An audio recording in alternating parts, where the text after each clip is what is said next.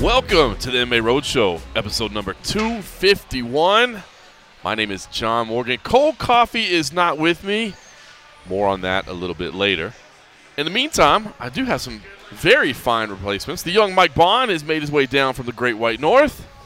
Hello, Mike Bond. Yes, sir. Thank you. And the one and only governor himself, Simon Head, is here from jolly old England. How you doing, sir? I'm shaking my head in disbelief at your awful English impression. Wow, You've known Cold me this Coffee's long. not you here. You need to pick it up. Somebody's got to Raise have your terrible game. impressions, man, if Cold Coffee's not here. You know what I'm saying? Hello, governor. All right, let's set the scene here. First of all, we are, of course, in Las Vegas. UFC 246 is this week. We're all in here to cover that fine event. But more specifically at this moment, we are at Buffalo Wild Wings at Warm Springs and Durango, the spiritual birthplace. The Mecca.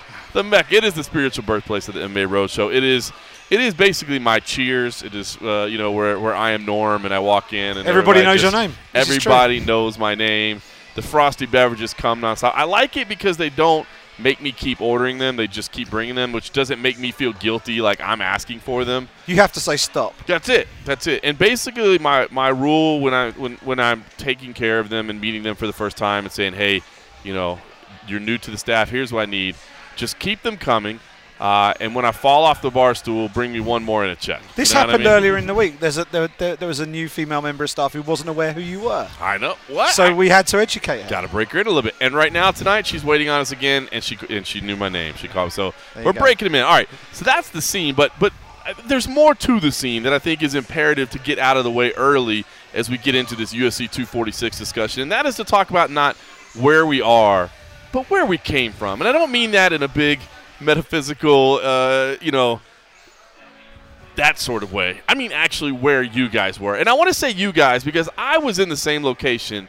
Unfortunately, I didn't get to enjoy it quite as much as you guys did. I had a little emergency pop up. Basically, and I'll share the emergency first. I think it's safe to share now. And it's only safe to share because I know that my wife doesn't listen to the podcast. But basically, I got a call. Got a call from my wife, a panicked call from my wife, which scared me because anytime your wife is panicked as she reaches you, you're worried for safety. Your child, her own health, all those things. I was worried, but as it turns out, she was busy and stressed as moms do. I mean, she's got a million different things going on. I respect the hell out of her for that. But she was in a little bit of a hurry backing out of the garage and didn't realize that the garage door was not all the way up yet as she backed out. And so some physical damage to the door, and so she wasn't able to get it closed at first. And we're gonna have to pay a repairman to come by. This is not something that we're going to be qualified to do ourselves. But fortunately, nobody was hurt. There were no serious injuries. There is going to be some repair done around the Morgan household, but call Clay Guida, the carpenter. I'll fix that right up for you. There you go. Okay, I mean, if he's in town, I don't know. Does the carpenter do garage doors? So listen, accidents happen. I'm just glad to know everybody's okay. But the thing is, we were all just kind of getting in the mood, right? I didn't get a chance to jump into that mood because I knew I was going to come home and I didn't know exactly what I was going to be facing. You guys, on the other hand, who are traveling from out of town and are hanging out, y'all got to enjoy the mood, and that was the launch party for El Recuerdo Mezcal. From Jorge Masvidal, of course, the BMF champ himself, launched his Mezcal brand this weekend. And to celebrate, he had a get-together for everybody at the Aria, a sky suite up in the Aria. Beautiful view of Las Vegas from up there. And listen, packed house, ton of people there, some not hard on the eyes service staff there that was just pouring shots nonstop of mezcal. And Jorge had a rule, and we were given the rule, and I don't know if he came up with the rule, but his management group made it clear, listen, no interviews will be done tonight unless you are on camera drinking mezcal with Jorge Masvidal. So if you want anything from the BMF champ, you've got to have a mezcal in hand. Now, I sacrificed. I lived up to that. But, again, my intake was a little bit minimum because I knew I had to go home and deal with this situation. You two guys, on the other hand, did not have such situations. And I wasn't counting. I'm not trying to be the the police over here, seeing what was going on. But let's just say you got a chance to heavily sample the new mezcal. Yeah, well, in particular, I was, the very last person to do an interview with Jorge before, everyone wrapped up. There was many media members. I mean, you can look at probably anyone's social media that that's recognizable in MMA media, and they probably have a similar video to us all out there. But Jorge, made me do 2 back-to-back, which was, an interesting twist there. But, yeah, it was a lot of fun. I mean, Jorge Masvidal knows how to throw a party, that guy. And, you mentioned, it's a different journey that you had tonight. You came from point A to point B. Jorge Masvidal has come from all kinds of different point A to point B. From a guy who was fighting in the backyards on YouTube years ago to here he is in a penthouse suite, hosting his own liquor, owning his own liquor brand. It's an incredible journey. I mean, look at this guy. In 2017 at the end, he had lost to Stephen Wonderboy Thompson, and he was just that guy that a lot of people knew him as. We've been following his career since the Strikeforce days, some of us even earlier than that, and we've always known Jorge Masvidal has had a lot of potential, that he was one of those guys. He just never really lived up to it. He just needed to pull the trigger a little more, and 2019, that was his vow to himself to do that. He was our fighter of the year, or one of our fighters of the year. I think breakout. #2. Was he breakout? Breakout fighter of the year, knockout of the year. Yeah. Came up just short in fighter of the year. We ended up going with Adesanya. Yeah, it was neck and neck, man. I voted Jorge. Yeah, I voted him. I went with Adesanya, but I mean, I think nevertheless, part of that was knowing that I think he fits the definition of breakout fighter of the year. A guy that has been around forever and then now is 100% in the spotlight. One of the biggest stars in sport. I mean, Conor McGregor's still the biggest star for sure. But, I mean, Masvidal, at least in terms from a website operator point of view where we look at clicks, he's really we see that, he's right there. Yeah, that guy is money. I mean, I don't really know what to say. His personality, everything, he knows how to, turn stuff into gold. It's amazing to see his journey. Like, if you had told me, that night when he lost to Stephen Thompson, even coming into the Darren Till fight, we all thought, this is going to be Darren Till's, rebound from losing to the title fight to Tyron Woodley. He gets that incredible knockout. The rest is history. We don't need to run through everything that happened with, Ben Askren and Nate Diaz. And then here he is coming into 2020, and the world is his oyster. Yeah, pretty impressive. And you touched on it briefly there, but I don't want to overshadow that. A part owner in this brand, not just a brand ambassador, which is cool enough. I mean, when you get somebody to pay you to say you like something, there ain't nothing wrong with that. But to actually have a financial stake in it is pretty cool for Jorge Masvidal. So let's do this real quick. We got a lot to talk about UFC 246, but hey, Game Bread does factor into UFC 246, so he'll be a big part of this discussion.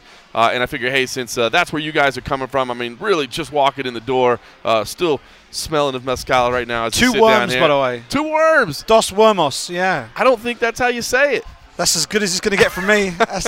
Apparently, is it 18 years good luck? I believe 8 years each, so I believe you have 16 years of good luck now. I'm doing well. I like it. You consumed 2 worms. I'm proud of you. Mezcal, if you don't know, a lot of people do make the mistake of saying that there's a worm in tequila. That's not true. There is not a worm in tequila, but there is a worm in mezcal. And you consumed 2 of them. 2 of them. On purpose, or did you just get handed them? It was the luck of the draw, John. The luck of the draw. And here he is still standing, so and proud here I of you, am. mate. Yeah. Did you bite into the worm, or did I bit the second one, and it was a bad idea. Yeah, I was going to say that's the play. It was a bite and then a very quick gulp, to be honest. But no, Well, there you go. When in Rome. Simon Head is Dos Wormas into the evening. All right, let's do this. Let's hear real quickly from my conversation a little bit earlier with Jorge Masvidal at his launch party for El Recuerdo. You don't need salt, lime, and all that. The flavor's so good, you don't even need that. All right, let the record reflect that.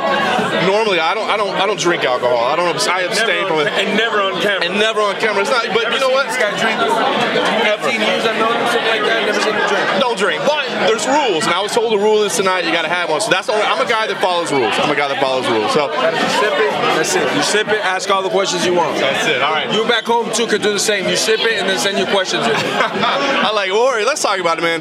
Thugged out goon from Miami, Florida. Now we're in the penthouse in Las Vegas. You're launching a mezcal line that you are an owner in, not just a brand ambassador. I mean, what an idea, man. Life is changing for you quick. It was a lot of work, my brother. you would know, as a lot of people, 2017 wasn't the best year. I ended on a bad term. 18, we had a lot of plans already going into 19. This was already a huge conversation. We already had a lot of talks before that. We needed 2019 to go exactly the way it did.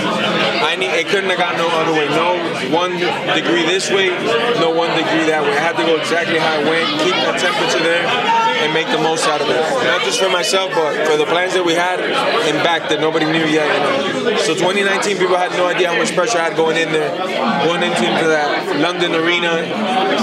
That's where the whole thing starts. That's where it goes south or I take off, you know. And I'm looking then, I'm thinking since then till now, I saw it all in my head first, man. I saw all this already, man. Okay, see, that's what I want to ask you about, right? Everybody talks about what a great 2019 you had, right? But it's so funny because you're like the 15-year overnight sensation, right? It's not like all of a sudden, right, you know, it's not like all of a sudden you figured out how to fight. You know, I heard people asking you today, oh, you know, what changed? You always knew how to fight. So, but what is it that you figured out about the game or about the system or about whatever that allowed you to go from, yeah, a guy that knows how to fight and that puts on great fights to the biggest superstar in the game?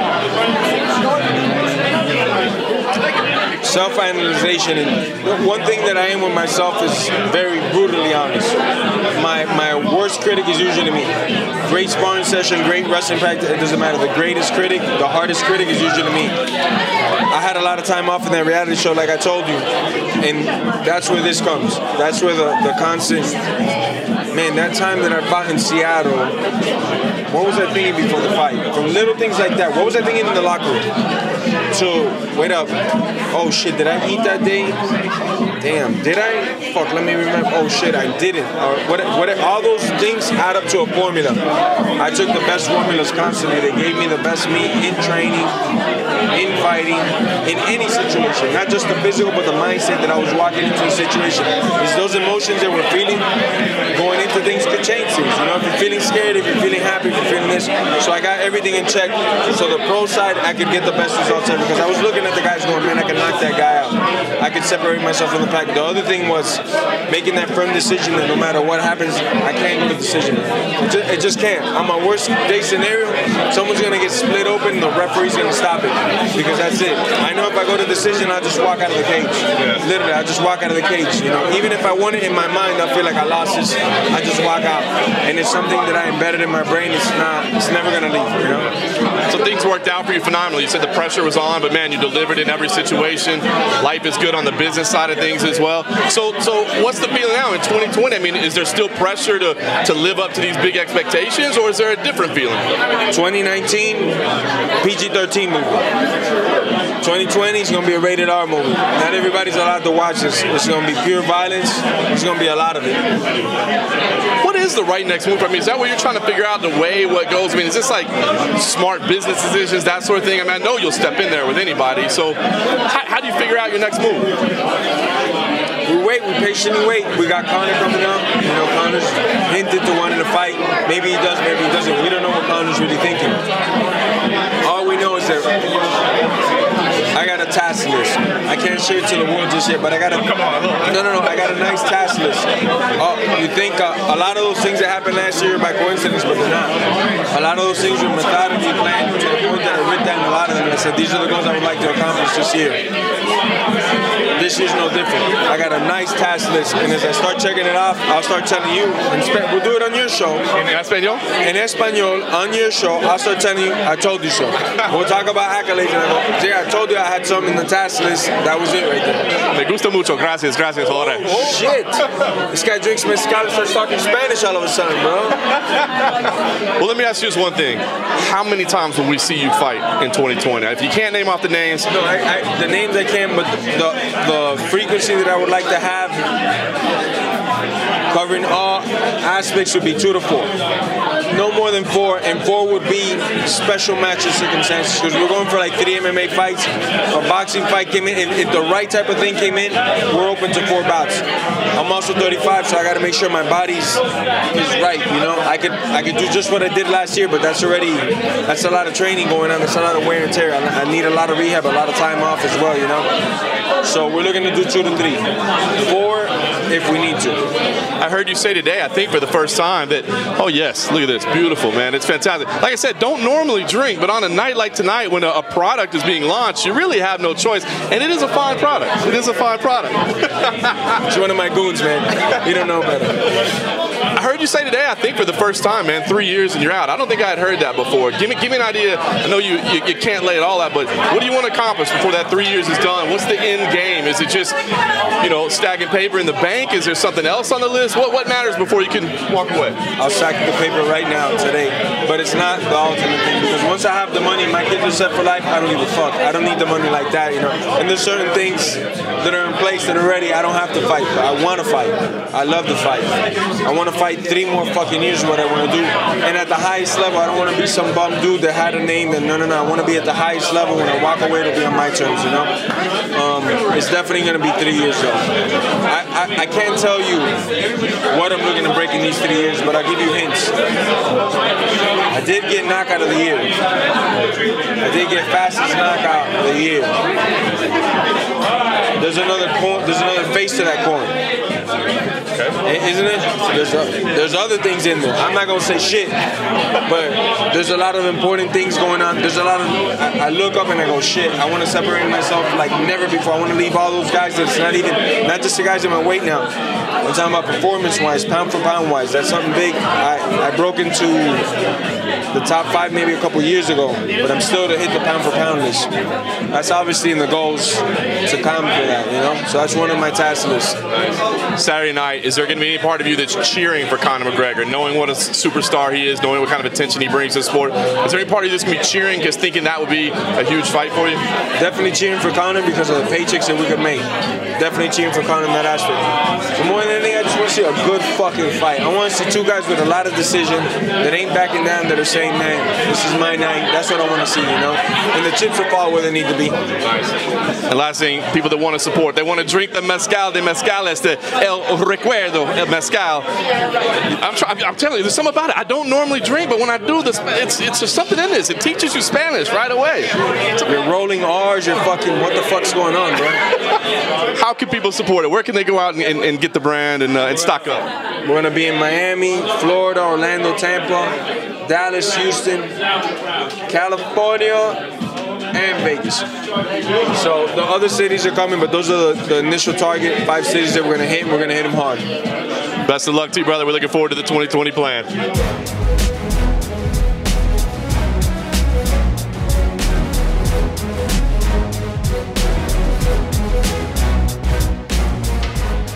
All right, so there he is, game bred, in good spirits, man. Like I say, things are going well for him. The 15-year overnight sensation, man. It's fun to see the journey that guy had in 2019. But we'll see where it goes in 2020. Could it potentially cross paths with Conor McGregor? Guys, let's get into this 246 talk. Man, first and foremost, let me just say, I heard a lot of the discussion, and I think understandably so, coming into this week. Is there buzz? Are people as excited about the return of Conor as they should be, or as we expected them to be? I will say now, as we're sitting down on a Thursday evening, as we always do to record the MMA Roadshow, as far as I'm concerned, man, the buzz is happening. There is no question. There still, to this moment, is just nothing quite like a Conor McGregor fight week. It's always this way. I remember we've done fight weeks before here in Vegas where we've got to like Wednesday and it's like, I don't know. Is this going to really kick off? Is it going to be another big Conor fight week? It's been quite quiet, but then the Irish arrive, and then it all goes up a level. Press conference yesterday, we had the queues going out of the door at the Palms. Amazing. I mean, a line that was circling the lobby of the Palms for fans to get in, and it was a 5 p.m. press conference, and we were told by security that at 10 a.m. fans were already starting to line up. Madness. But I mean, this is the thing. Like we'd had a lot of cautionary tales from Ireland that maybe the general groundswell of support for Conor wasn't quite as strong as it had been in for some of his previous big fights in the UFC. But of course, it only takes a certain amount of them to get over to Vegas to really translate that into something big.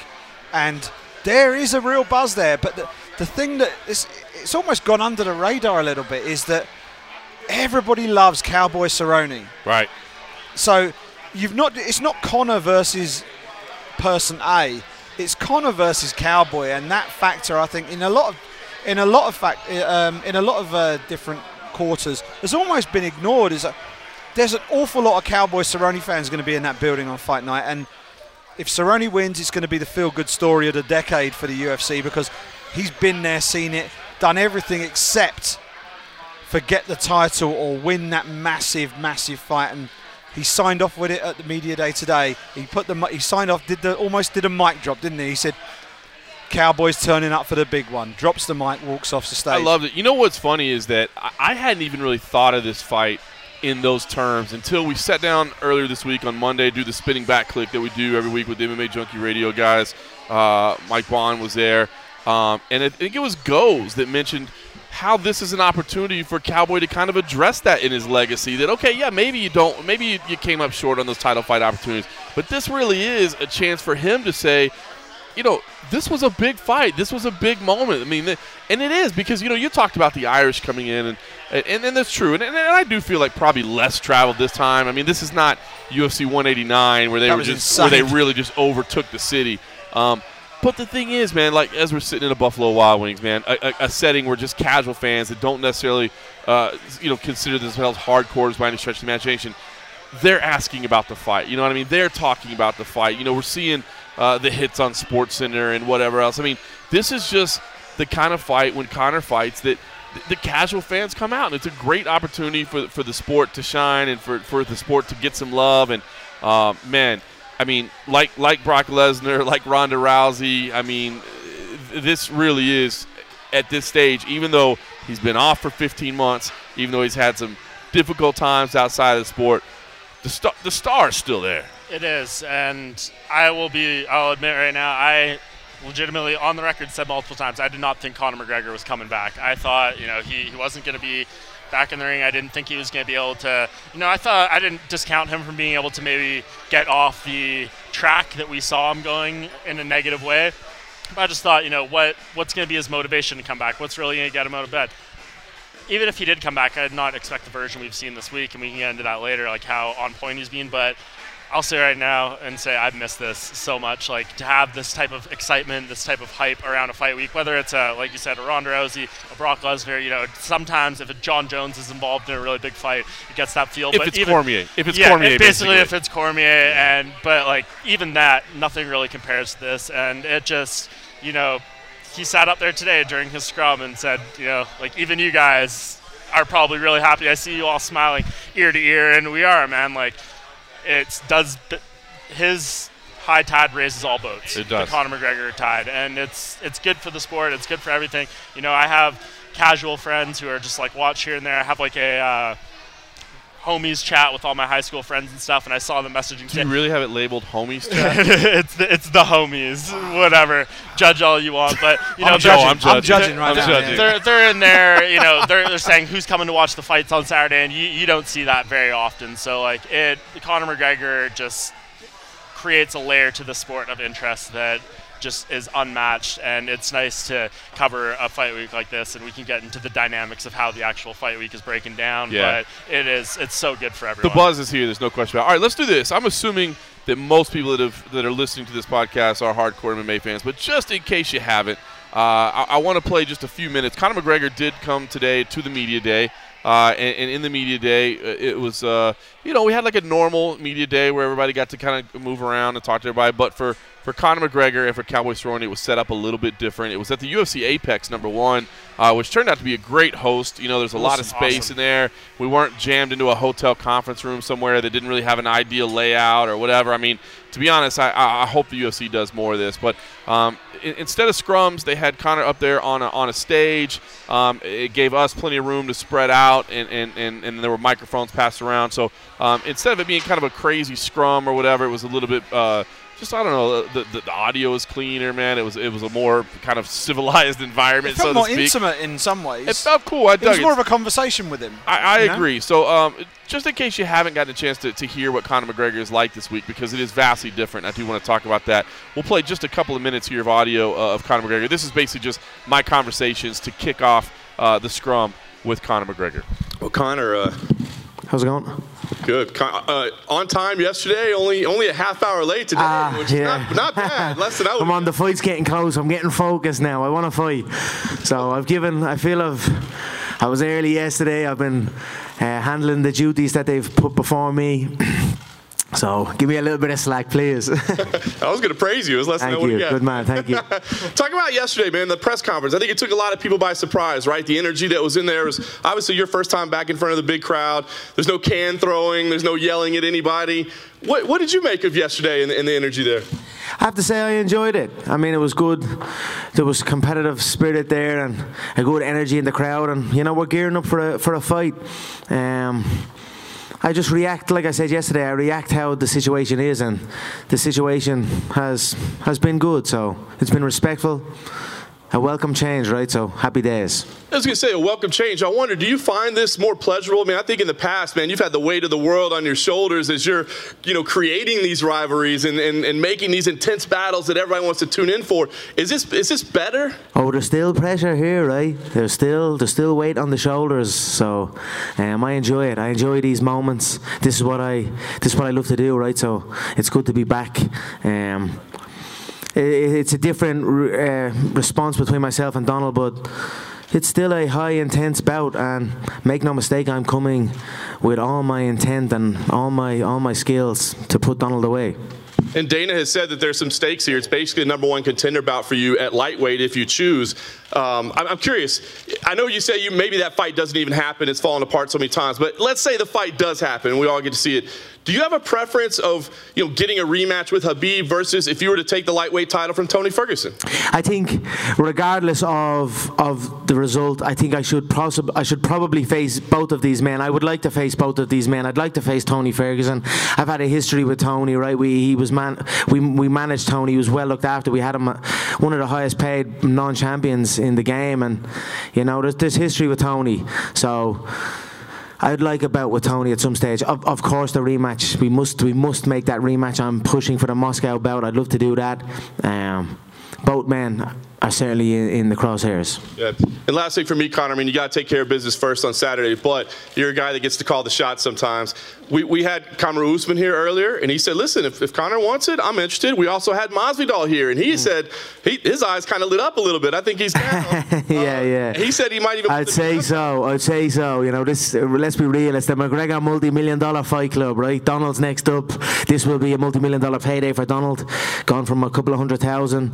I mean, talk about the records and the amount of times this man's made that walk, and he's never hit the 7-figure mark. Now he's going to hit the multi-7-figure mark. So I'm very happy with that and very proud of that, and proud of the position I'm in. So you best believe all their eyes are lighting up when the Notorious's name is mentioned. Like I said, this 170 bout, I made this bout at 170 for the excitement that's going on in the 170-pound division and my want to get in there with this situation for the bad motherfucker belt or the World Championship belt. So both of those men are also on my radar. If you had to pick one of those three, if Dana came to you with the option and said, look, lightweight title fight, welterweight title fight, Masvidal for the BMF title, which one would you prefer? Whichever one comes up first, to be honest. I just want activity, right? I'm going to go in, I'm going to look to acquire rounds in here. I'm not going to be in a rush. I'm going to put pressure on Donald. I'm going to hurt Donald, but if he can last, I'll be happy. I'll be happy to acquire rounds in here and then build on these rounds. I feel after the Diaz 2 build-up that I had, and then the performance I had and the bout itself, and then leading into the Eddie Alvarez fight, I just felt like I was in prime condition and untouchable, and so I'm looking to acquire that time in there again. So whichever one comes up first, like I said, God willing, I get out safe on Saturday night. Whoever's up next, I know a date was mentioned in March. I'm up for March also. You're going to see a lot of me. You're going to see a lot of me here. So happy days for you all also. I know all your eyes are lighting up too.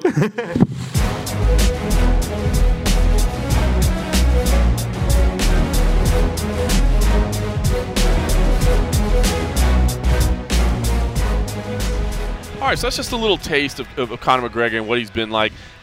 If you want to see a bigger example of it, if you didn't watch the press conference, definitely see it. But what we're seeing here is a very, very different Conor McGregor than what we've seen. And it's funny because, Mike, you said it. Hey, man, I'm enjoying covering, a big fight like this. I got to say, And I get the sense that there's some media that's a little frustrated, and I get it, man. If you put a lot of money on the line, especially some of these smaller, like, independent outlets that, like, man, their profit and loss margins on each event really means a lot to them. I get the sense that they're a little bit disappointed, and I can understand that. Fortunately, I don't have to worry as much, with the backing of USA Today. We don't have to, live and die so much on each little event. Of course, we want big traffic, as everyone. We are a business at the end of the day. But I'm setting all that up to say I am enjoying this Conor McGregor. I have been honest and open along the way. The Conor McGregor that came to the UFC to me was this electric, amazing personality, and it was just phenomenal to watch his rise. And he was a guy that you wanted to see succeed. And then for me, it started to change at the Rafael dos Anjos press conference when he came in and did the El Chapo thing. I mean, he first of all, he was very, very late. Which became a hallmark of his. He has been on time to pretty much everything this week, as was mentioned there. And there was just this, like, I don't know, man, this gangster edge about him. Again, it started with that El Chapo press conference. I mean, by the way, the El Chapo press conference was well played in getting the shirt and doing the that was like so fresh on what was going on there. It should have been a one and done. Yeah, but then things progress, and I get it. And look, man, you can't question his results. I mean, he got a Floyd Mayweather fight that nobody ever thought was possible. The Khabib fight did insane numbers, and of course that was built around a lot of anger and hatred and that sort of things. But I'll be honest, man, UFC 229. Man, by the time that fight rolled around, not that I wasn't excited for it, but I was just like, dude, I'm exhausted from this, hatred and all this yelling, and I've had enough, man. Like, I love this sport, and I love Conor McGregor's personality, but it was like it was all gone, and I feel like it's back this week. Now, I don't know if that means the early era Conor McGregor is back, or it's just the way he's handling things. What do you guys make of this version of Conor McGregor? This version of Conor McGregor that we've seen this week, in my opinion, this is Conor McGregor. I think all of the stuff that we've seen, the El Chapo, all of the stuff during the Mayweather press conference, that's him overreaching. I think that's him going the extra yard that he doesn't need to do. He's just... we sort of hear about it, or even us sort of painting that narrative about turning yourself up to 11. Well, Conor turned himself up to 21, right? And in my opinion, went too far and almost jumped the shark at points. Right. You know what I mean? And this is for me, this is the real Conor McGregor. He's having fun. He was bantering around with Cerrone, and I know, like, the animal rights people weren't too happy with the whole snakeskin coat exchange. The exchange of the suits was pretty funny. But the overall context of it, Conor McGregor is being himself. He hasn't. Maybe he felt the need to maximise his position and pushed himself too far and got himself out over his skis a little bit. And I think now he's pared it back. He doesn't necessarily feel the pressure to oversell what he's doing. Just being back is enough. Be Conor McGregor, be you, turn up for the media stuff. Just answer the questions as you. You have nothing to prove to anybody. You've been in the cage so many times, even from the fights you've lost, right? You've been in the cage, you've delivered the goods so many times, and just go in and be you. And that's what he's done this week. He hasn't got someone the other side of the coin who has a sort of a resentment towards him, saying, I'm going to take everything you've got, or you've got something I want, and blah, blah, blah. Cerrone is not once. I mean, like, the closest thing Cerrone's come to saying is that, if you want to give me some of your $80 million, then, I'll be more than happy. But that's literally it. Cerrone, we're going to go in there and take the roof. McGregor's just being him. And for me, that's what I want to see. I'm a sports writer, right? I'm not a hype writer. I understand trash talk, and it in the right context, it works. And I just think it got out of control with Conor. I do too. I think now we're getting the real Conor, and I love this Conor. I think this is what we want. And win, lose, or draw on Saturday night, if he carries on in this vein, I think he's gonna win back a lot of fans that maybe he might have lost over the last 18 months. So there's two things, and Mike, I want to get your opinion on this. I mean, there's two lines of thinking, I think, in evaluating this version of Conor McGregor, right? The first is Well, bottom line is you're facing Cowboy Cerrone, right? Like, what trash are you going to talk anyway? And Cowboy's kind of come out and said it, like, and I think he's right. I mean, the Cowboy is one of the most beloved figures in the sport. I mean, it's going to be hard to talk trash about him, and not just because he's beloved, but as he said, what are you going to say? Like, hey man, you're stupid because you fight anybody, anywhere, anytime. Yeah, that's what fans like. Or hey, you lost your last 2 fights. I mean, there's just not a lot there to pick on. I mean, Hernandez went after the day drinking Dawn thing, and I think that just made him even more beloved. So there's not a lot of ways. So that's one thing. Is that okay? Conor's acting this way because there is no way to really dig into him. So what are you going to do? And I think there may be something to that. But I think the other thing is, I mean, Conor got, I don't want to say humble because that almost sounds disrespectful, but yeah, maybe. I mean, he went out there and then he got beat pretty soundly in a rivalry match by Khabib Nurmagomedov.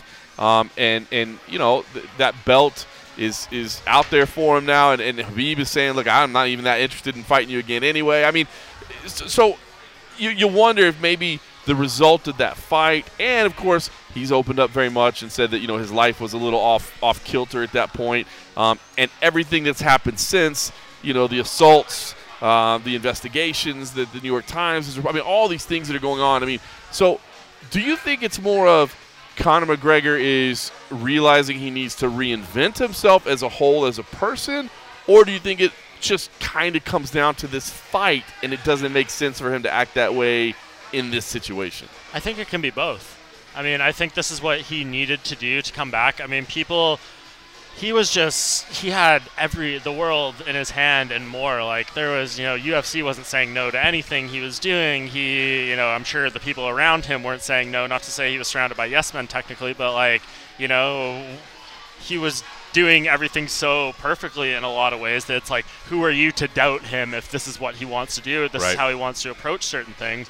So he just had the biggest head of steam in the world, and then he got all this money, he got everything, the Floyd Mayweather fight, all this stuff, and it's just so much coming to you.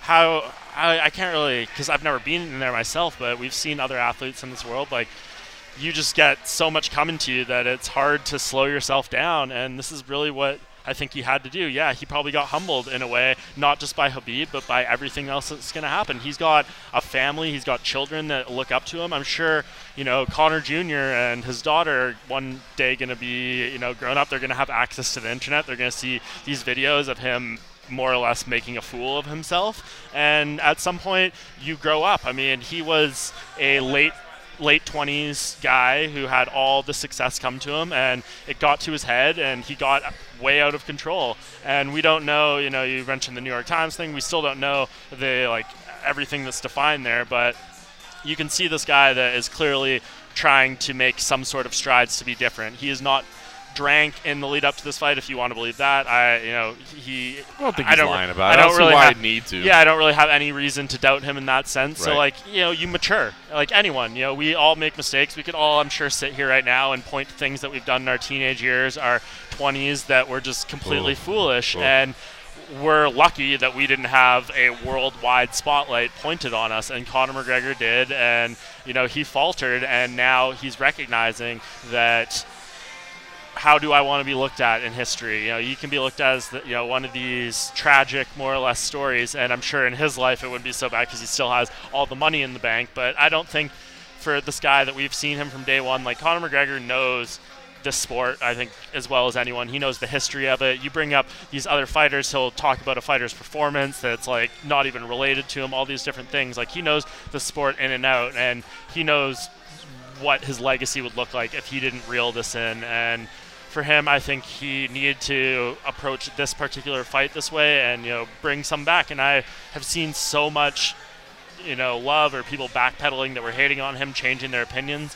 And it's really been a good thing. And I don't think he needs to go through this whole year acting like this. And, but that's, I think, what's great about the fight game. One fight, you can act like this going in, and the next fight, whether it's, Masvidal, Khabib, Ferguson, whoever it may be, he can act completely different. He may think, I asked him the question at the press conference, why did you take this approach to the fight when the marquee and the biggest trademark has been mental warfare for you. That's been one of your biggest assets ever. Look what it did to Jose Aldo, Chad Mendes, all these different people, Eddie Alvarez.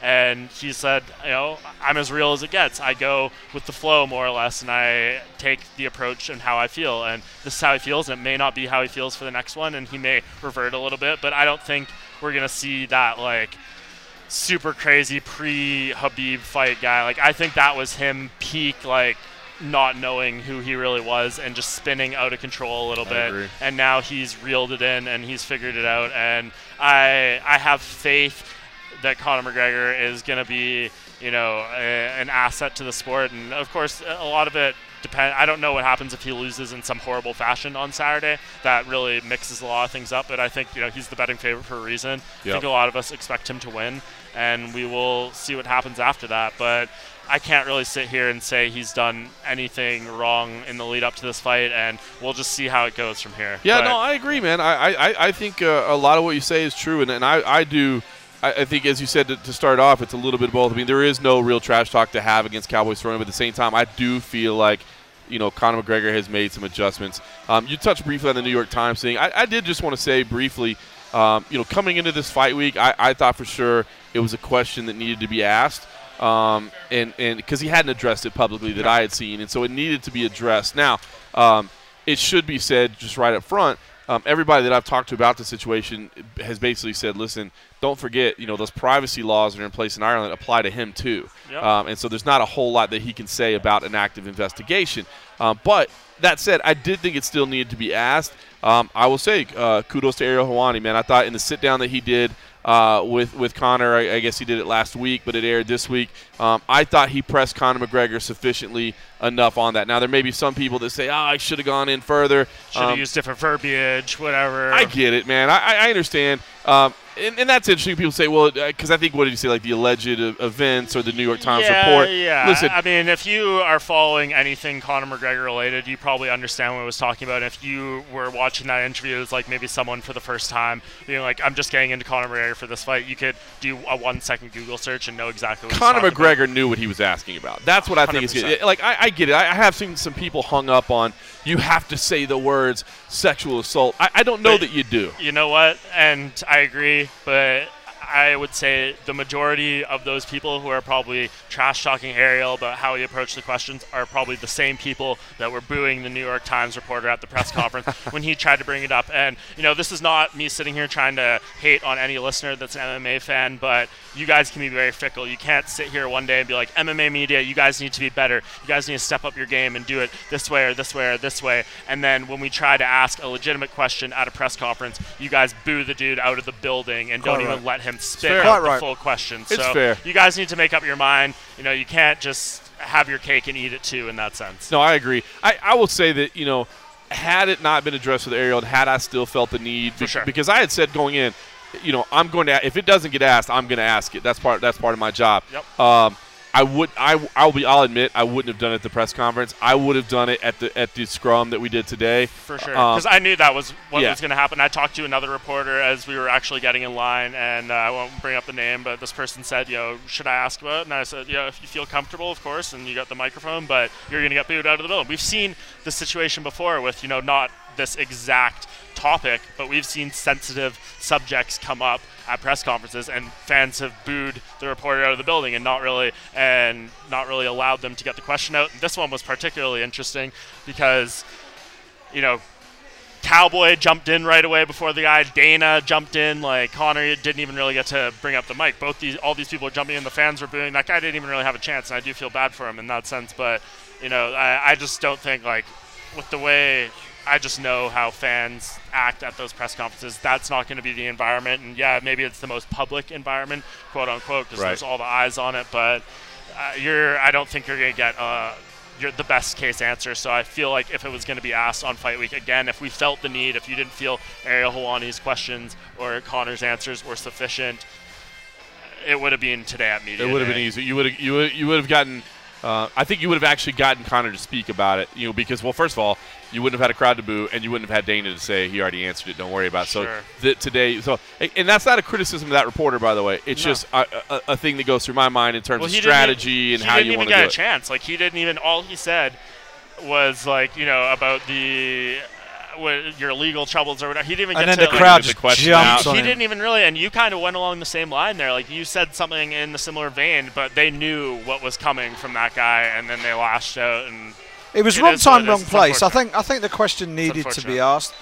But what some people don't understand, is that I don't think Conor can directly address it anyway. Exactly. From a legal perspective, because granted, I think was it the New York Times named him in Ireland. The rules around reporting that sort of stuff are very different, so he couldn't be named. Now, given that that's where he lives, I don't know where the jurisdiction falls and all the rest of it, but I think he's in a tricky spot, irrespective of what's been alleged. But I don't think he was in a position to comment anyway. My opinion, the question really should have been at Dana, not at Conor. The question should have been. Well, but Brett Okamoto had asked. And Brett had asked. But Brett had asked. Brett had asked. So that's why I didn't feel it necessarily needed to go to Dana. No. I mean, kudos to some of our other reporting brethren. That's why I didn't feel the need. I was like, they've been addressed. Now, are the answers satisfactory? That's up to somebody else to decide. Well, you could judge that after the fact. But I mean, not. if the question's asked and then it's shut down, then people can draw their own conclusions and sort of draw their own opinions from that. But asking a divisive question in front of a partisan crowd.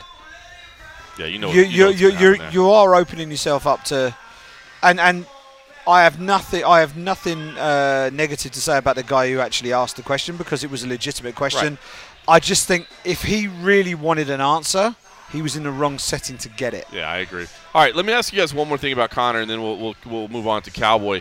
I kind of wanted to ask Conor this, but it's difficult to ask a fighter, as you guys know.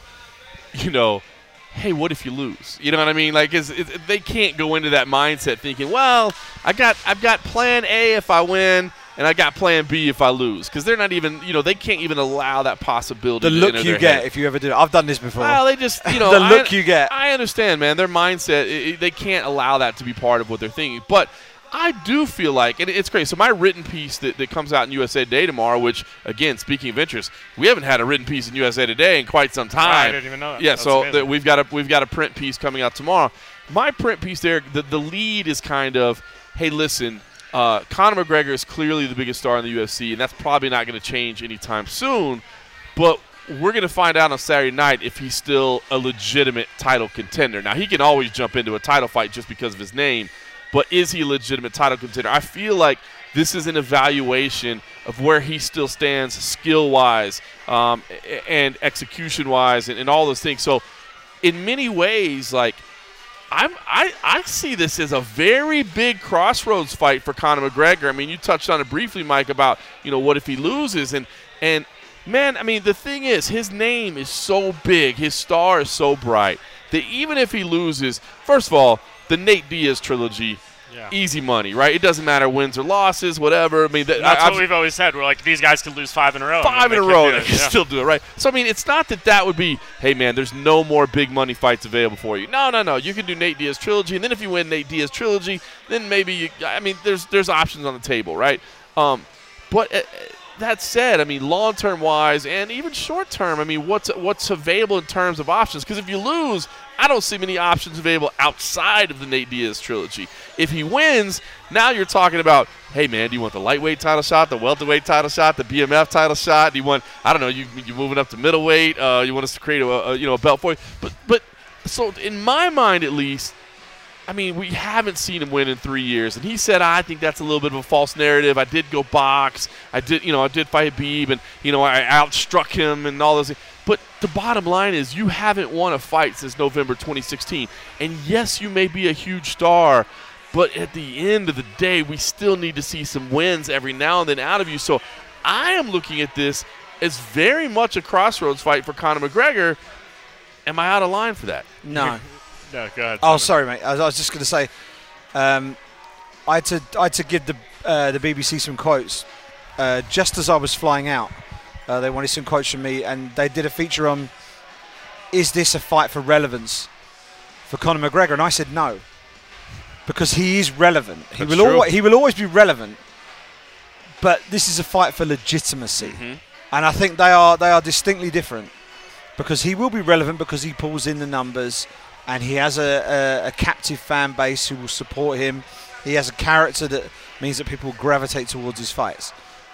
But from a sporting standpoint, you've also got to deliver the results. And combat sports in particular is a very much a what have you done for me lately sport.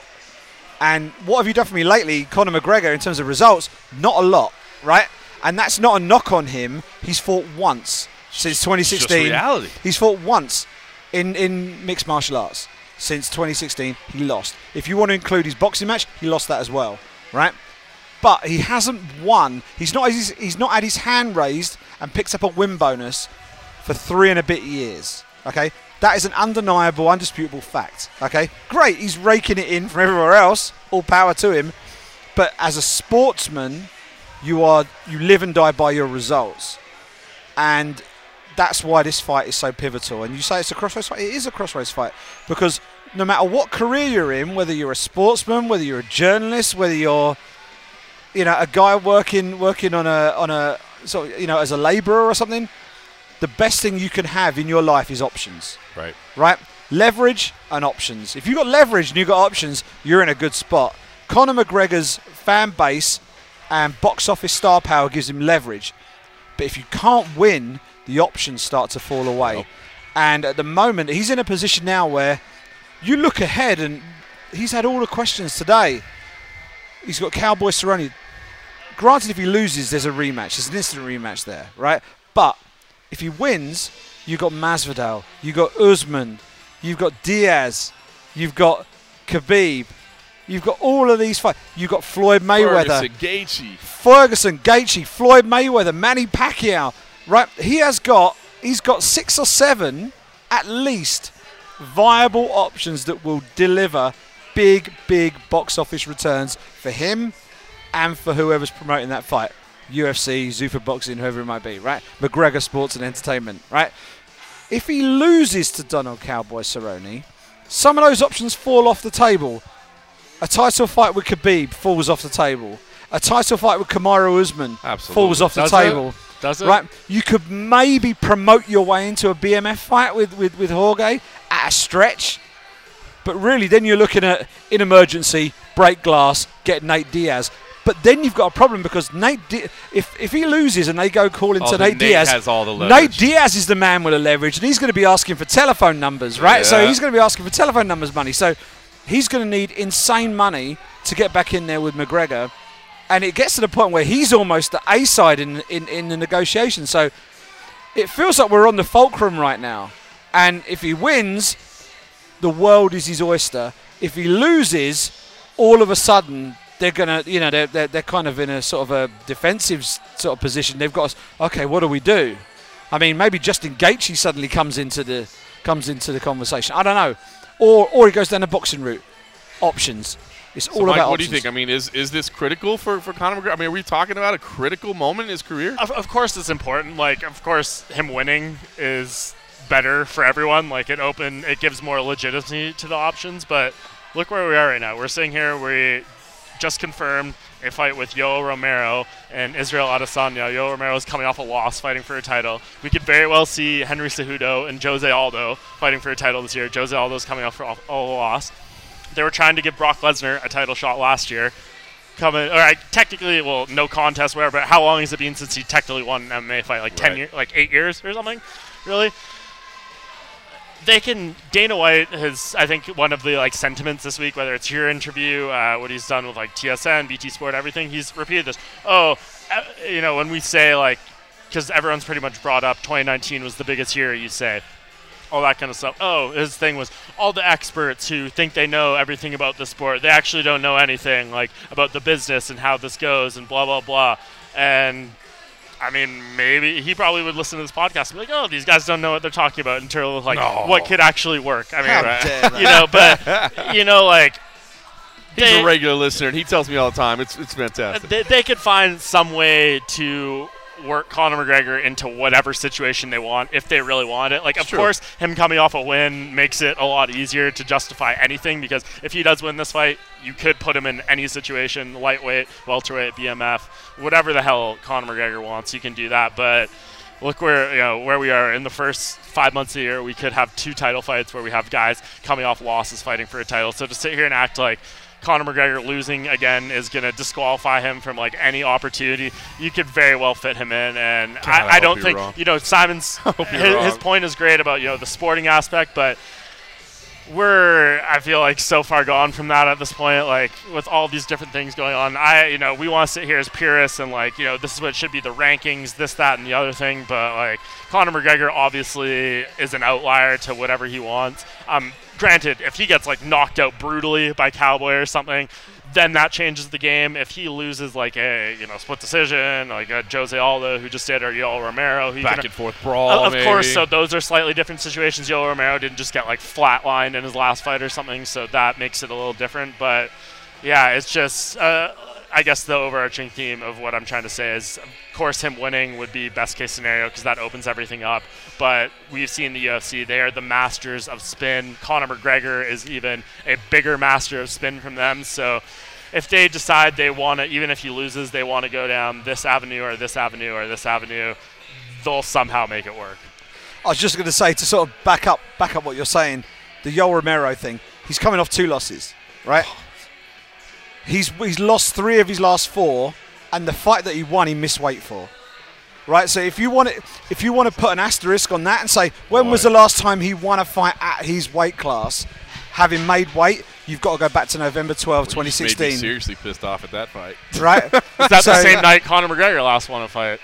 Yes, it was UFC 205. There you go. So Romero's fought 4 times since then, lost 3 of them. One, he absolutely brutalised Luke Rockhold, but he weighed 187.7. Yeah. Right? So, and he's got a title fight. So, I'm right. Conor, the UFC has Conor, it doesn't matter what happens to Conor. I think I'm convinced. Promotional attitude, I think, is the phrase. Promotional attitude. They've got a bit of wriggle room, and when you pull in the numbers that Conor pulls in, you can get away with it. But Conor McGregor's hired Yoel Romero as his new manager to go in and negotiate his next fight. And it's ultimately down to Conor, though. Like, if he loses, of course, if they wanted to give him whatever, he'd be down to do it. But maybe you don't know how he'll feel about it. Like, if he loses badly, I mean, I honestly think, as I asked Cowboy earlier today at the media scrum, we've seen Conor McGregor every time he's lost. He lost to Nate Diaz. He was obsessed with the rematch. That's all he wanted. He lost to Khabib. That's, what he seemingly wants more than anything. He wants to go to Russia to avenge that loss. He wants to go to Khabib's territory. If he loses to Donald Cerrone in whatever fashion, I'm expecting his next move is probably going to be a rematch. I think history shows from Conor McGregor what has happened when he's lost a fight. That's what he wants back. So if we're saying what happens to Conor McGregor if he loses, my money would be on a Donald Cerrone rematch. All right, let's talk about Cowboy Cerrone. He was typical Cowboy, just kind of what you expect from him at this point. We've seen the song and dance many a times, the most wins in UFC history, and you kind of know what to expect. But nonetheless, an absolute legend and a future UFC Hall of Famer for sure. And he gave us a few minutes as well. I'll just in case you haven't heard from Cowboy in a while, I'll give you a couple of minutes of this press conference as well. A couple of my questions to start off the day. Feels different not having everybody else sitting. Cowboy, I figure we should start out with talking about Conor's jiu-jitsu and grappling and how you're going to approach that. No, I'm just kidding. Hey, just talk about a day like today. I mean, one day away from the weigh-ins, and you're riding around on your Harleys and hanging out with your crew. Today, can you tell me, is there ever a reason for you to fight at 155 pounds again, or does being able to enjoy life a little bit more make it so that you stay at 170 moving forward? The problem is those guys at 170 are so big, hit so hard, throughout camp, I'm between 174 and 178. Man, I'd have to drink a gallon of milk to get over 80, So it's so easy. Like yesterday, we were in the sauna. Everyone was like, what are you doing in the sauna? Man, we sit in the sauna at the ranch every night. I love it. I just love drinking water in there and hanging out. But, I was 174 this morning when we woke up. It's not like it's a crazy, nasty cut. I'm fat and happy, ate breakfast, go playing on the bikes. But yeah, the sun's shining. It's a beautiful day. You got to put the knees in the breeze and have some fun. So I don't know.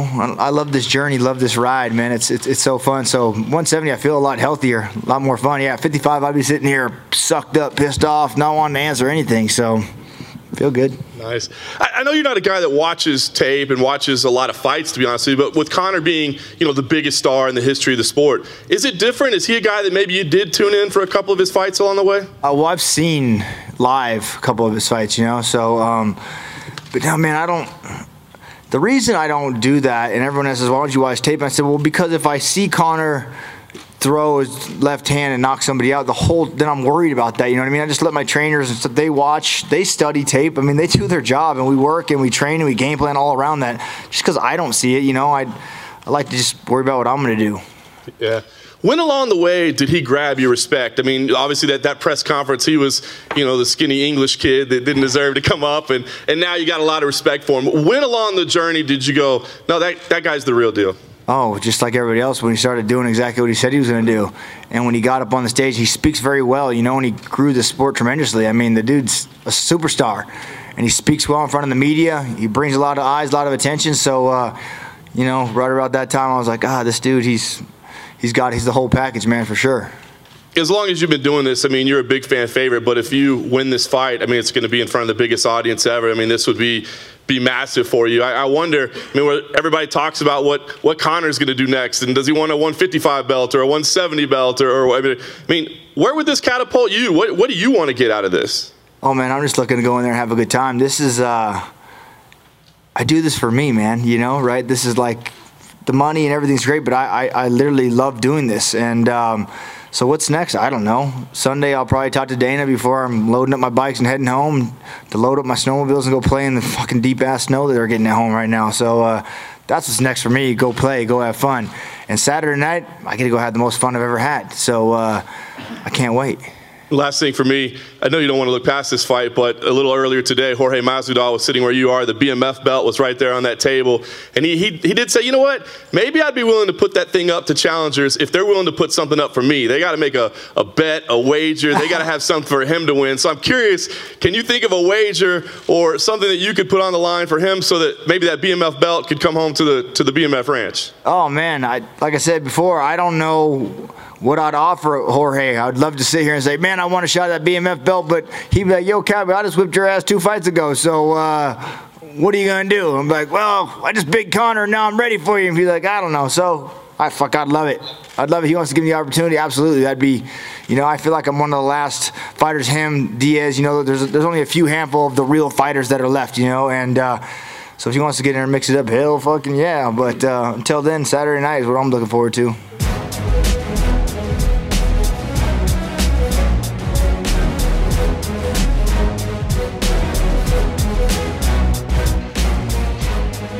Cowboy Cerrone, no surprises there. You know what to expect. The guy's coming in.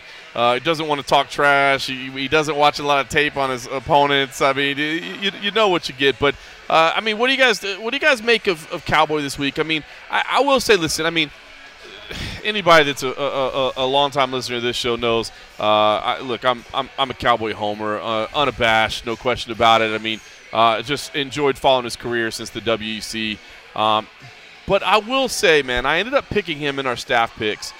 But I don't think it's necessarily just a homer pick. I think there's a couple things here. I mean, number one, now, it does bother me how much he gets pissed off when people start talking about grappling. Because I do think he's got a huge advantage in the grappling department. And I'm not saying that you should be, shooting for double legs at the opening bell. Like, I get it. You want to go out there and trade a little bit. That's what fans want to see.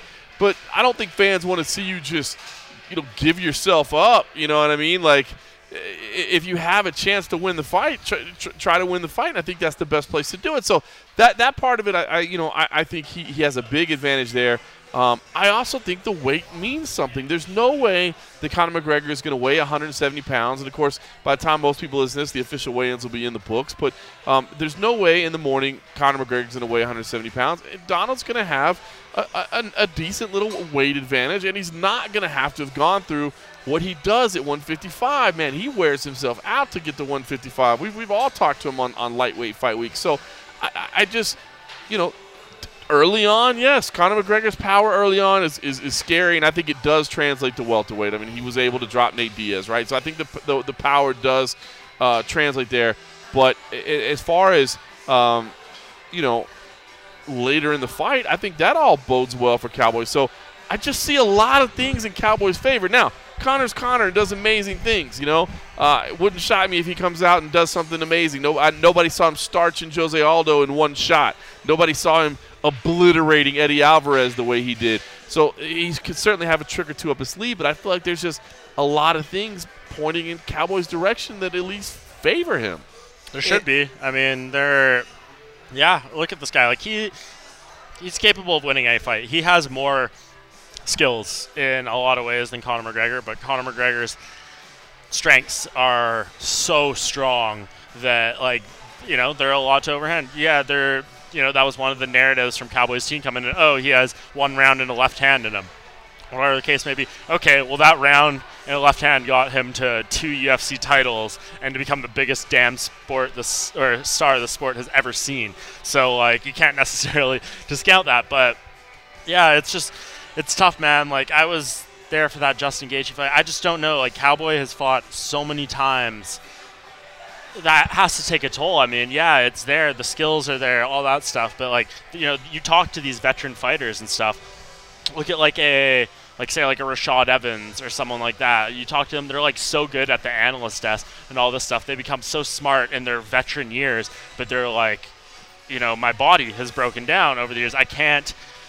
My mind is so much further ahead than what my body is capable of doing, and I wish I could go back to being 25 and have the mind I have now, and I would be the greatest damn fighter the sport has ever seen. But that's the son of a bitch of the sport, that you become so knowledgeable as time goes on, and innocence in a lot of ways is one of the greatest things you can have in the sport, because you don't know how all these different ways to lose, or these things, you get knocked out, you get submitted, these things go in the back of your mind. There's all these different psychologies, and Cowboy's kind of been through it all. So I think his mind is probably as sharp as it's ever been coming into this fight, but just can he take it? Is Conor just going to pop him once in the chin, and he's just not going to be able to handle that? And that could be that, and that's really what concerns me the most about Cowboy going into this fight. But you ended up picking Cowboy? I did, and I think in your sense it's maybe a bit of a homer pick to you. I mean, Cowboys being very good to me in recent years, and I'd like to sit here and say the staff picks are based off pure intelligence, but I say this all the time to people who hit me up. They're like, oh, you're in the game, who should I bet on for this fight? And it's I'm the last person you want to ask, because I feel the longer you're in the sport, the more you're around the athletes, the less you know in a lot of ways, because whether you want to admit it to yourself publicly or not, you form weird biases. You see things happen. Said 100 times. I'm way better, I should say, at picking early prelims, guys because I've watched them fight, and I know exactly how the skills match up, and I have no personal attachments to any of them. Exactly. So that's basically what it comes down to. Again, Cowboy has the skills. He seems to be mentally right there. I just don't. My biggest doubt is his physicality. I mean, we've been talking about this for years. Oh, you hit Cowboy in the body, he's gonna crumple. All these things. He definitely has his flaws, and they're being exposed a lot of the times in the octagon. And maybe this is the night where everything clicks for him. Maybe he just, he's been saying, I want to see Conor. I want to test Conor's power. I want him to hit me, and then maybe I'll, I'm not gonna go down to this guy. He's been reiterating it so much, and maybe that's the case. Maybe just this night he shows up, and I think welterweight does have something to do with it too.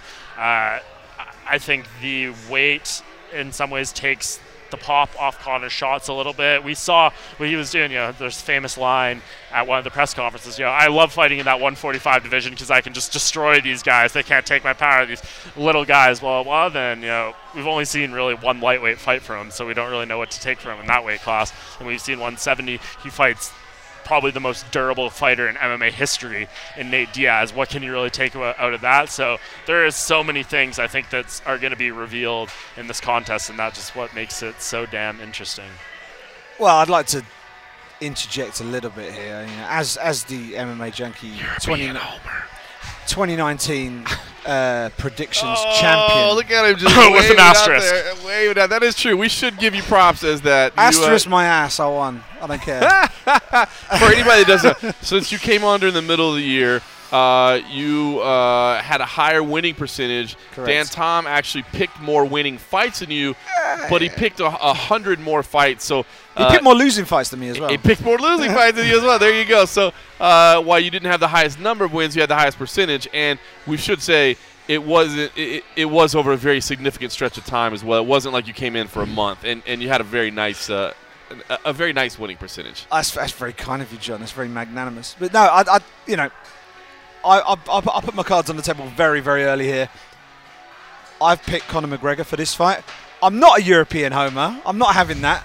I'm not a European homer. I see this fight as a 3-minute.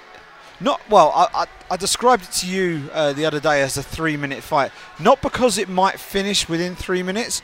I think that's the magic number in this fight.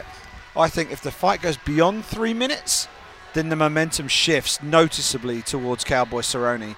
I think if Conor McGregor is going to get it done, I think the most likely window for him to do that is in the first 3 minutes. I think Cowboy's a notoriously slow starter in his fights. Every time I sat and watched the fight with Alex Hernandez the other day. It didn't look good for the first minute and a half, 2.5 minutes of that fight. Alex Hernandez started very strong, looked very good. It was like, okay, he's backing up all that trash talk before. And then Cowboy started to come into the fight. It's almost like he wanted to see his cards and say, okay, I can deal with this. And then he started. Second half of that first round, he then started to put it on him. By the end of the first round, Hernandez was cut up, bloody, all over the place, going back to the stool. Cowboy just walked back to the stool like it was no thing, right? It was easy peasy for him. And I'm not saying Conor McGregor is Alex Hernandez. Absolutely no way is he. You know, that's a massive disrespect for Conor. But what I am saying is, Conor has his honey punches the left hand. He's not only a left-hand fighter, but the majority of his offense comes from that left-hand side. You don't see many of his finishes coming from the right-hand side. That comes from the left-hand side. Cowboy Cerrone, if he's drilled well enough and he fights smart and gets through the first half of the first round, let's say, first 2.5, 3 minutes, I think the momentum starts to shift towards him. And it's funny, I had quite an animated conversation with Aaron Bronstetter just before we came here. He's picked Cowboy for this fight. Right. I don't know if I'm outing him as a Cowboy picker right now. Apologies, Aaron, if I have. He's picked Cowboy for this fight. And he's of the view that Cowboy's got more in his locker from a skill set perspective that is proven. Right. Than we've seen from Conor. I would agree. Unarguable. Yeah. You can't argue that. With the number of fights he's had, you've had a chance to show a lot. It's a larger sample size. Yeah. But 17 wins by submission. People know him as a striker. He's a submission guy, really. He is. If you look, I think 9 KOs versus 17 subs, I think it is.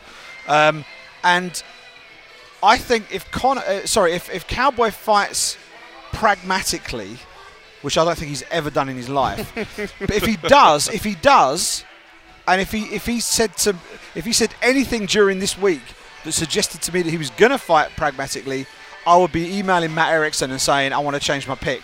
Not a single moment. But there is not a glimmer. Yep. And he got upset with you for kind of upset, maybe, for sort of mentioning the grappling thing. That's for one or two reasons. One, because that's what he's going to do. I don't think that's the case, right? The other is because, like, the mere suggestion of it is like an affront to his manhood or something, right? I'm not going to go for a shoot from the dressing room or whatever, I'm going to go and stand with him. I just think that if he fights to the full breadth of his skill set, he can beat Conor. I agree. I just don't think he will, because the mindset of Cowboy, he's a crowd pleaser. He wants to go in there. He wants to throw down. That's what he does. And ultimately, I think that will be his undoing on Fight Night, because that's exactly what Conor wants. He wants people to walk onto him. It will amplify his own power. I know we talk about fighting at 170 rather than 155. If the man's walking onto you, that adds a few more pounds of power to your punches as he's walking onto them. So I fancy McGregor strongly in this fight. But if it goes beyond the first 3 minutes, then I'm going to start thinking, okay, I made a mistake. this is going to get interesting. It's going to get interesting. And also the whole prediction league title thing.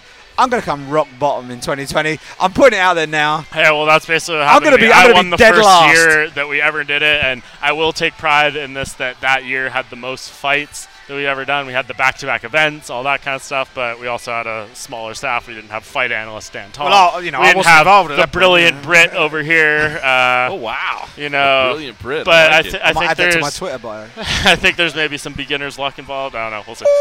Wow! All right. Well, listen. UFC 246. It is Saturday night. It's going to be big. It is all about Conor McGregor and Donald Cerrone. It has been all week long. But briefly, other fights on this card? I was going to say briefly. I will say this, and I want to get your thoughts real quick on maybe just one or two fights that you're looking out for. Because I will say this: there are some fights on here that I'm very, very intrigued by. Okay, starting out on the main card, Claudia Gadelha versus Alexa Grasso. I think that's a very, very key matchup in the women's strawweight division. A clash of styles. Alexa Grasso, man, has really started to kind of round out her skill set. Claudia Gadelha kind of reinventing herself with the Mark Henry squad up there. We'll see where she stands. I mean, she's been around forever, but still, I think she's only 31, which is crazy because she's been in this game for a long time. That's intriguing to me. Diego Ferreira versus Anthony Pettis. You know, you talk about a crossroads fight. Anthony Pettis, I'm not sure which direction his career is going in anymore. And Diego Ferreira, a guy that's been streaking, hasn't necessarily gotten the respect he deserves for the career record he has, for some of the names. I think some of the names that he has on his record are names that casual fans wouldn't recognize, but we look at and we go, man, those are tough people. Macy Barber versus Roxanne Modafferi. Of course, obviously, Roxanne Modafferi is my kid's jiu-jitsu instructor, so that makes it very intriguing for me. But this is Macy Barber, the undefeated, top prospect, facing a veteran, and it is reminiscent to some degree. Now, I don't want to say Antonina Shevchenko had as much hype as Macy Barber did, but she did have the Shevchenko name about her, and so there are similarities. I'm not saying it's the same fight, but it's a situation where if you discount Roxanne Modafferi and say that she doesn't have an opportunity, you're wrong. So this will be a veteran test for Macy Barber. Andre Feely versus Sadiq Youssef should just be absolute bonkers, man. I think that's going to be a potential fight of the night. Sadiq I've been high on since he was on the regional stage. Andre Feely really starting to try to come into his own, I think. Best featherweight in the world. Yeah, man, he believes in himself. The newly promoted Askar Askarov versus Tim Elliott, I mean, I think that's a very, very big fight between a prospect and somebody that's kind of been there. And I will say this, Drew Dober versus Nasrat Haqparast. Drew Dober, I think, is kind of criminally underappreciated. Meanwhile, Nasrat Haqparast is one of those young guys that looks like he could be next level. So, I rattled through a bunch of them. I'm not saying that you have to go with something different, but I just wanted to kind of give my thoughts on some of the ones that matter. But is there one or two fights, Mike, for you that of course, this is all about the main event, but that you're saying, hey, people, make sure you pay attention to this one? Well, I wouldn't say, one you didn't mention. I wouldn't say necessarily the fights, but the fighters that I'm more interested in. I mean, you didn't mention Holly Holm and Raquel Pennington there. Holly Holm, you got to imagine this is kind of a do-or-die moment. I mean, a lot of her fights have been title fight losses. I think her only non-title loss in the UFC was to Valentina Shevchenko, unless I'm forgetting one. I'm pretty sure that's the case. So, for her to lose a fight like this against someone in a rematch in Raquel Pennington, someone she already beat, we spoke to her very early this week on Tuesday, and I asked her, it's basically the same situation. Holly Holm, I think she's 5-5 in the UFC, right? Something like that. But it's crazy. She wins one fight. There's no one with her name value. We talk about all of these title shots coming off losses. Yeah, even still to this day, you look at the YouTube videos, our interviews, she's still one of the highest viewed ones. If she would just take her physical fitness seriously and get herself into shape, I think she could really have some success. Right? So, for her, though, I mean... joking, by the way, for anybody. This chick is ripped. It's crazy the way she looked at the face-offs today. It was wild. But for her, to lose, she has everything to lose in this fight. She's fighting someone she's already beat. She's coming off a title fight loss where she got, checkmarked with her own damn trademark kick. Yep. And, so for her to lose a fight like this, I really don't know where she goes. There is not many options for her. She said when I asked her, she's like, I'm not in this for a participation medal. If I don't think I can be the champion or get back to that point, I'm not going to do this. And if she loses this fight, I think that's a serious conversation she has to have with herself. And I guess if we're, mentioning someone else in a similar vein, not identical, Anthony Pettis there. I mean, this guy has been through every damn career iteration you can imagine. He has featherweight, welterweight, WC, UFC, everything. And like, if he loses this fight, he's going to be 9-9 in the UFC. That is crazy to think about. Like, that's the guy in the Wheaties box. Yeah, man, it's nuts. And I'm a little surprised he took this fight against Diego Ferreira. Like, he's coming off a Nate Diaz co-main event on. We didn't vote it our card of the year, but UFC 241 in many people's minds was the fight card of the year for 2019. It was pretty close for second place. Yeah, and he was right there, and that was a absolutely enormous fight. And for him, I asked him today more or less, and he couldn't get too much into this ongoing USADA situation, which seems like one of the weirder things ever. Claiming he cut his hand on a piss bottle right before the fight, all this weird stuff, but like. And this is no disrespect to Anthony Pettis at all, but there's always something. It's an injury in the fight. It's something weird that happened before. It's my body shut down on the weight cut. There's this, that, and the other thing. And I asked him, I was like, do you ever sit back and be like, man, is it dumb luck? Does my body just hate me? Like, I don't really know what it is. And he's like, yeah, sometimes I think about it. Like, it's a little bit crazy, but, I always try to focus on the positive and keep moving forward and stuff, which is, I guess, what you have to do. You can't Somebody set my cars on fire in my driveway. Right, like, forgot about that. Dude, it's nuts what this guy has been through. For him to fight a guy like Diego Ferreira, who a lot of people don't know, but very much I respect him for taking this. He deserves an opportunity like this, and this is, respect to Anthony Pettis. This is what we want to see in the sport. We want to see a guy who's done a 5-fight winning streak, beat some criminally underrated fighters like Rustam Khabilov, all that kind of stuff, to earn an opportunity like this. And props to Anthony Pettis for giving a guy like Diego this opportunity. But you lose to Nate Diaz, you lose to a guy like this, I am not sure where you go from there. Of course, he can keep fighting. He has the name. He has all that kind of stuff. But you go to PFL or Bellator or whatever. He's got names. Sure, Japan. Sure. But as far as I know, I think he has 4 more fights on the UFC contract. UFC isn't just going to cut him. No. But they're going to offer him fights that are similar to this. So, and it's just, I don't think he's going to retire or anything like that. But, I think we're 5 years removed from Anthony Pettis' title reign or something like this at this point. I just don't know if he loses this fight where he goes from here. So it'd be great. Diego Ferreira is awesome. It would be a great win for him. But you'd like to see Anthony Pettis maybe rise to the occasion, get a big win here, and then, he still has a lot of juice in that squeeze. He's a guy that maybe a few more fights go different. He could have been in this main event fighting Conor McGregor. I know when Conor was talking about coming back in July, Justin Gaethje was the front runner, but he was in that conversation as well, from what I've heard. So, yeah, it's just interesting time for Anthony Pettis. I think him and Holly Holm are the 2 fighters that I think outside of the main event just have so much on the line here. He treated a lot on the line. How about you, Simon? Well, I had a good chat with Alexei Olenek, who perhaps isn't the biggest superstar on the card, but there is no one on that. He's probably got more fights on the card than most of the fighters added together. Yeah. I think this is the 72nd fight, or it's a 72nd professional fight of his career. Had a good chat with him. Obviously, I'm here on behalf of a Russian outlet, so it was one a must get for me to have a chat with him. And doesn't like to call it the Ezekiel choke, right? Well, I said to him, you've got more Ezekiel chokes, and he was like, yeah, and then he called it the Olenek choke. I like it. Which I wasn't going to correct him, because when you hit that many, hey, if it's the Von Prue, then it might as well be the Olenek choke. It is the Olenek choke at this point, and he's hit 12 of them in competition. He's got an insane, 45 submissions or something insane like that. He's got on his record. That's nuts. I mean, that just. Like, most people don't have that many fights. Right. If you have 45 fights, you've had a long career. He's had that many submission wins. And I would argue that to win by submission is harder than to win by knockout. I think there are more things that need to... Especially now. Not in the early days of the sport, but especially now. But he's still doing it. And I was talking to him. I spoke to him about his quintet bout with Gordon Ryan, and he said Gordon Ryan basically did me with a white belt move. He said I've not been training specifically for grappling for 15 years. Yeah. And he got me with I think he called it a level 1 move, and he was really pissed about it. And Gordon Ryan's got a lot of guys with level 1 moves. Yeah, so. well, yeah. When you're Gordon Ryan, you get him with whatever move you like. But I mean, 71 fights, 57 wins. He's only been to decision 4 times in that.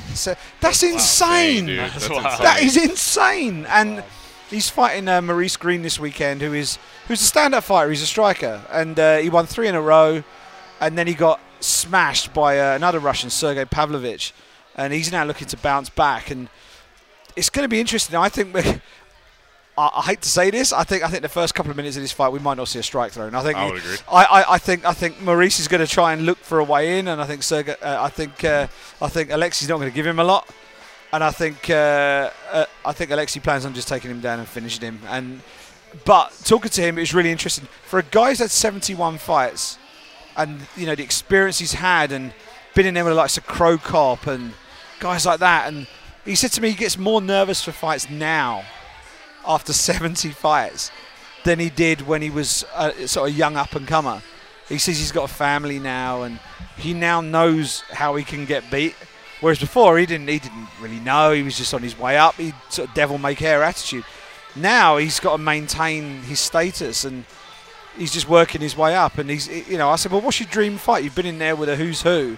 He said, well, the only dream fight left for me is a title fight. And he's got a little bit to do, I think, to get himself in that position. But he's not the biggest talker in the world, but his English is pretty good. And he's always got like a little wry smile on his face. He did, I was going to get him for like 2-3 minutes. I ended up talking to him for about 8 minutes. Yeah. And it was very entertaining and interesting to sort of listen to him. I think his fight is one I'm going to be paying extra attention to, obviously with the outlet I'm working for. And on the same note, Askar Askarov against Tim Elliott. I think more people will be familiar with Tim Elliott. Absolutely. Coming through the Ultimate Fighter for his second go in the UFC. Very scrappy. He's won and lost. He's sort of alternated wins and losses here and there, but he gives everybody a really solid test. And he'll give Askarov a good test. Askarov has only had 1 fight in the UFC. I think they flew him down to Mexico to fight Brandon Moreno on his UFC debut. I don't think Askarov had fought outside of Eastern Europe. And then they flew him to Mexico for his UFC debut. Hell of a fight. And he fought to a draw in an absolute barn burner. And Moreno was on point that night. Yeah, and it went to a split draw in that fight. And I've watched Askarov fight in Europe for ACB. He was their flyweight champion. And I know it's a stereotype. Whenever you see a Russian fighter, he's very good on the ground. But he's a such and such Khabib. He's kind of a pint. He's a little bit of a pint-sized Khabib insofar as he's got that dominant top game. It's that Sambo background. All these guys who are coming out of Russia, and like Dagestan is a real hotbed for that talent. But coming out of Russia in particular, they've got this grounding. I know back in the early days of the UFC, it was the Americans coming out of the collegiate wrestling programs. We're now seeing that out of Russia now. Right. And Askarov is legit. And I'm expecting him to get a win against Elliott. Elliott is a tough, gritty guy. If he gets a win against Elliott, that flyweight division right now is wide open. Yep. You've got Devison Figueiredo taking on Joe Benavidez for the vacant belt. And they're going to need a contender to face the winner. And I think if Askarov can get a finish, and a suitably impressive one, then he might find himself not far up there, especially if the UFC are looking to do an event in Moscow maybe later in the year. I wouldn't be surprised to see Askarov challenge him for the flyweight belt on that card. Well, listen, I mean, I do think we're going to tune in on Saturday night and have a pretty good fight card, man. I think it's going to be entertaining. Of course, it's all about Conor McGregor and Cowboy Cerrone, and rightfully so. But I think it's going to end up being a very entertaining fight card for many of the reasons you guys laid out. So, all right, listen, briefly, just want to say, Cold Coffee, I mentioned it to start out with, not here with us tonight. He is working this week. He will be with us this week. He's having some struggles right now, and I won't go into it much more than that. But if you're listening and you can send some good thoughts to Cold Coffee, man, he could use them right now. Love you, Kenny. Yeah, man, we miss him being here. He's actually going to edit this bad boy together and post it the way he does every single week and has for 251 consecutive weeks. But send some positive vibes his way.